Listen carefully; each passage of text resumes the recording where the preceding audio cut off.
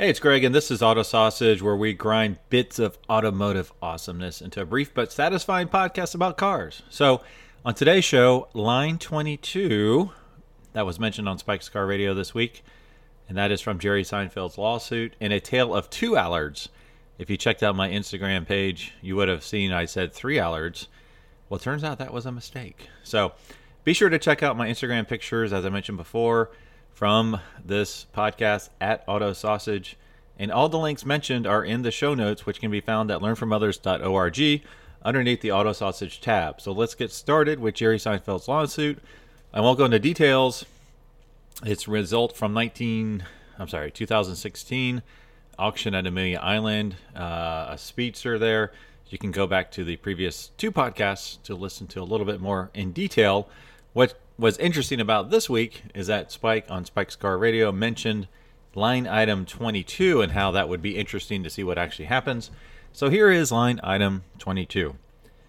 On information and belief, Spike Feresten, I think I'm saying Spike's name correctly there, the host of the television car show, actually that's not correct. He used to have a television car show, now it's a podcast, attended the auction and spoke about the automobiles of Mr. Seinfeld's collection to be sold at auction at Mr. Seinfeld's invitation. The New York Times reported Mr. Feresten attended as a Porsche enthusiast and as a friend to Mr. Seinfeld. Jerry has been generous enough to let me drive an awful lot of his collection, Mr. Feresten said, before finding himself unable to resist making a Seinfeld allusion. And I can tell you, they're real and they're spectacular. So if you don't know where that comes from, that's from an episode of Seinfeld. Spike used to write for Seinfeld. He was responsible for the Soup Nazi episode. I don't know if he was responsible for this episode or not, but this episode was called The Implant. And Terry Hatcher played Seinfeld's girlfriend, and the whole episode was about whether or not she had implants or not. And the big line at the end was, they're real and they're spectacular. And so it was, Spike used it to reference the quality of Jerry's Porsches. So I don't know why he's in the mention of the lawsuit filing, because Spike seems like a great guy and knows a lot about Porsches, but he's not a registered expert. So I don't know exactly why he's not in there. It is of note they didn't use his real name, which apparently is Michael. So a couple things that are interesting about this lawsuit I noticed. A little bit about the timing of it. So the Gooding auction was held on March 11th, 2016. A year later, the people who bought it under the company name FICA Frio, asked Lee Max Page, the managing director of one of the world's foremost historical Porsche dealers, to prepare a proposal for potential sale. So I don't know that they necessarily bought it to flip it, but they were looking to sell it a year later. And at that point, Max Page felt uncomfortable representing it as stated. And apparently they found something that was a little bit weird. And so between mid-February 2018 through April 2018, so you're 2 years after the car was purchased, FICA Frio had discussions with the auction company Gooding and trying to work around or figure out the authenticity of the car. And they found that it wasn't authentic as well. And so they reached out to Mr. Seinfeld, and on June 21st of 2018, Jerry Seinfeld telephoned the representative and basically said, hey, we'll make you whole. Sorry about this. Let's see. Offer my apologies for this nuisance and assure you that you will be completely indemnified in full and not have to keep the car and get all of your money back. And a nice thing, I did want to apologize to you personally for that happening. So, seems like Jerry's doing all the right stuff. We'll give you your money back.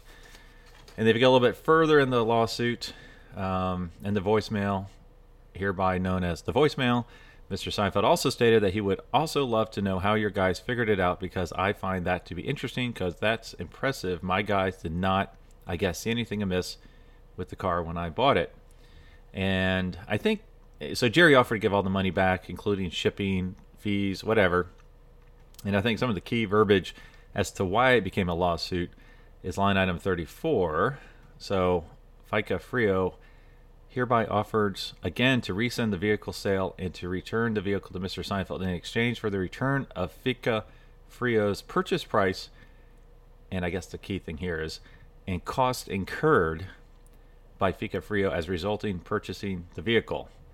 So when you look at the number of claims, I don't think it's just the price of the car, the auction fees, the transportation fees. They seem to want a lot more. So there's 5 claims. The first claim for negligent misrepresentation.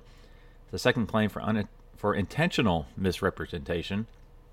Third claim is for mutual mistake. The fourth claim is for breach of oral agreement, which would be the voicemail message. And the fifth claim for breach of expressed warranty. So I'm not a lawyer, so I'm not going to waste your time acting like I understand all of this. But I think the reason it went to lawsuit status is because they came back winning a lot more than just the auction fees, transportation fees, maybe even some storage fees.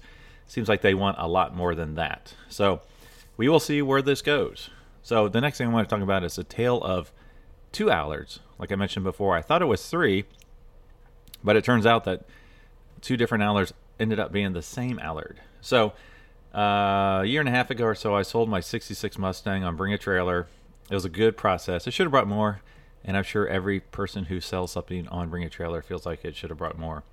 So I was looking for my next ride, and I'm all over the place. If you're familiar with Cincinnati, the Enthusiast Auto Group, Eric Keller's place that does amazing BMWs.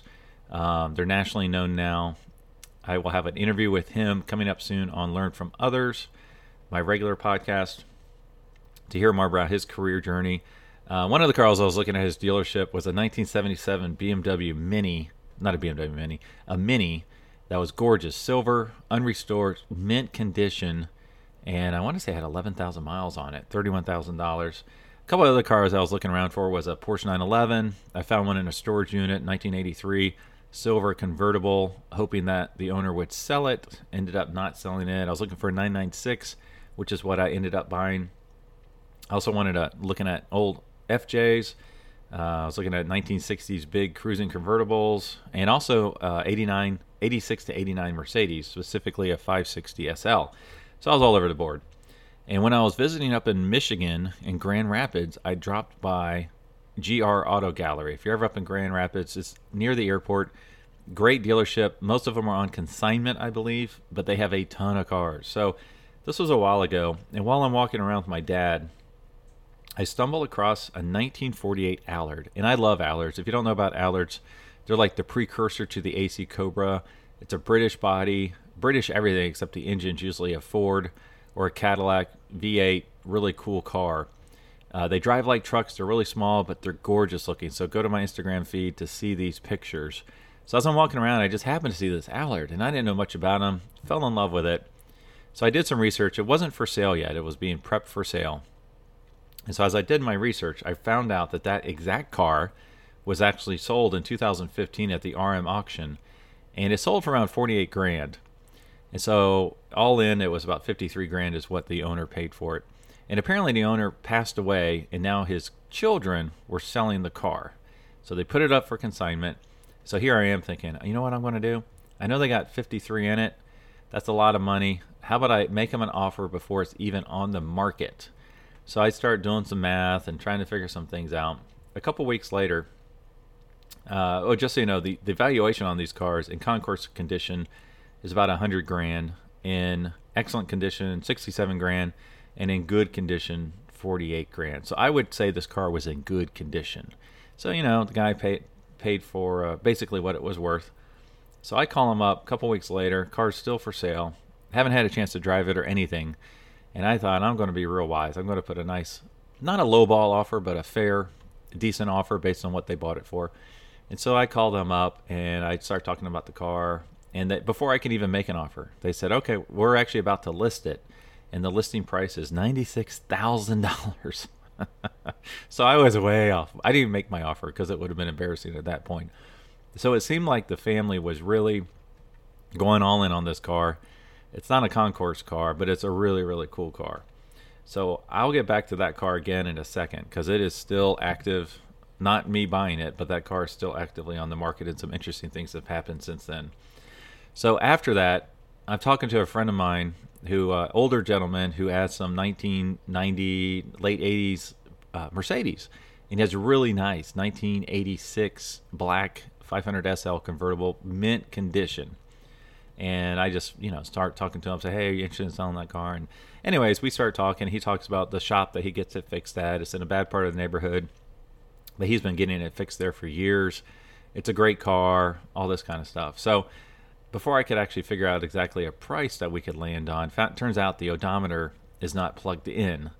And now this is a great guy. He's had it for, I want to say 13 years or so. He told me 13 years, I haven't put more than 5,000 miles on it, and I don't doubt it at all. But not having an odometer that works, and it's a 100,000 mile car, that kind of hurts the value. So it's one of those kind of sticky situations. I don't think I really want to buy this car because it's a friend of mine. I know I'll get hit on the back end whenever I try to sell it because, I have to say, hey, the odometer hasn't worked for at least 5,000 miles. So anyways, during this course of time, I ended up driving by the dealership or the mechanic that works on his car. And it was just by happenstance. I'm just driving it around Cincinnati and I see all these Mercedes sitting outside. So I pull in. And during my conversations with him, he mentioned that where he would get his car fixed has a silver Allard in the back. So now I'm real excited about this thing. So anyways, I turned up, stumbling across the Mercedes mechanic, and I know it's him because when I pull into the parking lot, on a rack there is a white Allard. I'm like, well, this is it. So if you go back on my Instagram feed, and I'll repost them, this is this barn find Allard that I found, and this cool place. So I posted some pictures. It has a Cadillac engine in it, and apparently it was a salvage title car back in like 1986. When the guy bought the building, it was in the back. So issue with the car is that I think it has a salvage title on it. Not quite sure. He fired it up for me. I think I even put a video of him firing up for me. And he was putting it back together, basically. But I fell in love with this car. And he mentioned he wanted to sell it, but the starting price was $100,000. And so that's obviously way out of my price range. I think it's overpriced. And he showed me some other really cool stuff he had as well. There was some Ducati bikes that you can see some pictures on my Instagram feed, some like 70s Ducati bikes. Anyways, so that event is over, and I'm not buying the car. I bought a 996, little silver 996. Love it. Well, this week I went up to, a couple weeks ago, one of my favorite YouTube channels is Auto Appraise. I think his name is Jason Phillips, and he's outside of Grand Rapids. And I just happened to be looking at his YouTube channel. If you ever want to kind of check out a car and get some, find out what you need to look for in a car when you go look at it, check out his Auto Appraise channel on YouTube. And he's probably already reviewed a car. I went to go look at it. I looked at about 7 Corvette videos when I was looking at a 65 Corvette convertible. So anyways, turns out they have that 1948 Allard that's at GR Auto Gallery, and he's doing a review of that exact car. And this is a couple months ago, I think back in October. Anyway, so I watched the video. He's very thorough, and it turns out it is a really nice car. There's a couple few issues. One of the big issues with the car is it needs a whole new clutch. So they actually stalled the car a few times while trying to get back into GR Auto Gallery. There's some other issues. I think the synchro mesh on the 3-speed stick shift, I don't even know if I'm using those words correctly, but there was an issue. They couldn't get it into gear. It's a couple other little things. So anyways, I went right back on to GR Auto Gallery to look at that car, see if it was still for sale, because he was doing an appraisal for a purchaser. And that $98,000 actually just went down to $65,000. And I don't know if it's because of that video or not, but that's getting closer to a realistic price. In my mind, the realistic price is somewhere around 52, 53, around where the guy bought it back in 2015. If you look at how Haggerty defines a car in good condition, it's in really nice condition. To get up to a number 2 in excellent condition, it has to be almost Concours with a couple issues. This car had more than a few issues there. So that car is now still for sale at GR Auto Gallery. I saw it this week. It was up in a lift, so I couldn't really take any more detailed pictures.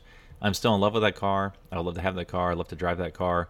It's a difficult car to drive and get around because it drives like a truck, but it is super cool. I would get that clutch fixed immediately and just run around and have fun in it. So it is still for sale. Like I said, check out GR Auto Gallery.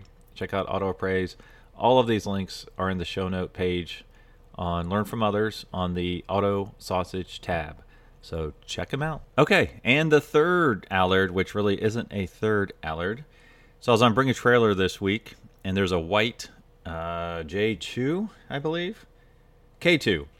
So there's a white 1952 K2, and it's a really cool looking car. Well, it turns out it's the same one I found in that building a year ago or so. The guy wanted $100,000. So what threw me off, I'm like, wow, that looks just like it. And it has a Cadillac engine, but it looks really, really nice. So I didn't think it was the same car.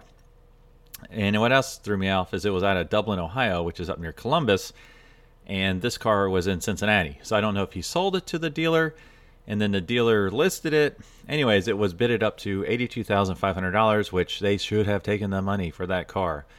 A couple things held it back. I mean, as I mentioned before, when I was talking to the guy, I thought it was a salvage car, salvage title. It said it had a clear title, and it had a picture of the VIN. So maybe he was mistaken or they got it sorted out. I'm not quite sure what happened there. The other issue is people called it out, and I didn't see it initially, is the headlights are not aligned correctly, or there's something weird. It's almost as if it has two different types of front fenders. So like I said, I didn't see it at first, but once they called it out in the comments, I could not see it. And that seems to be a big issue. I mean, it almost looks like one is like a half inch higher than the other. So I don't know what quite happened to that. So that link will also be in the show note page. But yeah, it went bid it up to 82.5, I believe. The seller was mentioning a number 4 conditions 86.8. Number 3 is 100. I would call it a number 4 condition because I saw it in person. A lot of little nicks and scratches. Everything looks better in pictures. You really have to see it in person. So in my mind, the 82.5 should have sold it, but I don't know. I'm going to do a little more research. It's up in Dublin. If I pass through and I can find out the dealership where it's being held at, I'd love to see it in person. Just a really, really cool car. So I actually had to sync up my Instagram picture from a year ago with the pictures on Bring a Trailer. It wasn't the what really clued me into the fact it was the same exact car is the if you look at the key in the ignition, it has like this green cardboard tag, and it was the exact same that was in my picture. So the other thing that was kind of concerning is it was listed as a 1952 K2. And if you go to Haggerty to look up pricing, there was no 1952 K2. There was a 1952 K3, which is a totally different car, not nearly as good looking, doesn't have the nice sculpted fenders. So I don't know if it was a 1951 K2 that they actually rolled into 1952 production. It was a little bit confusing. So all those things, I think it should have sold. Anyways, that's it for this week. We will talk to you all next week.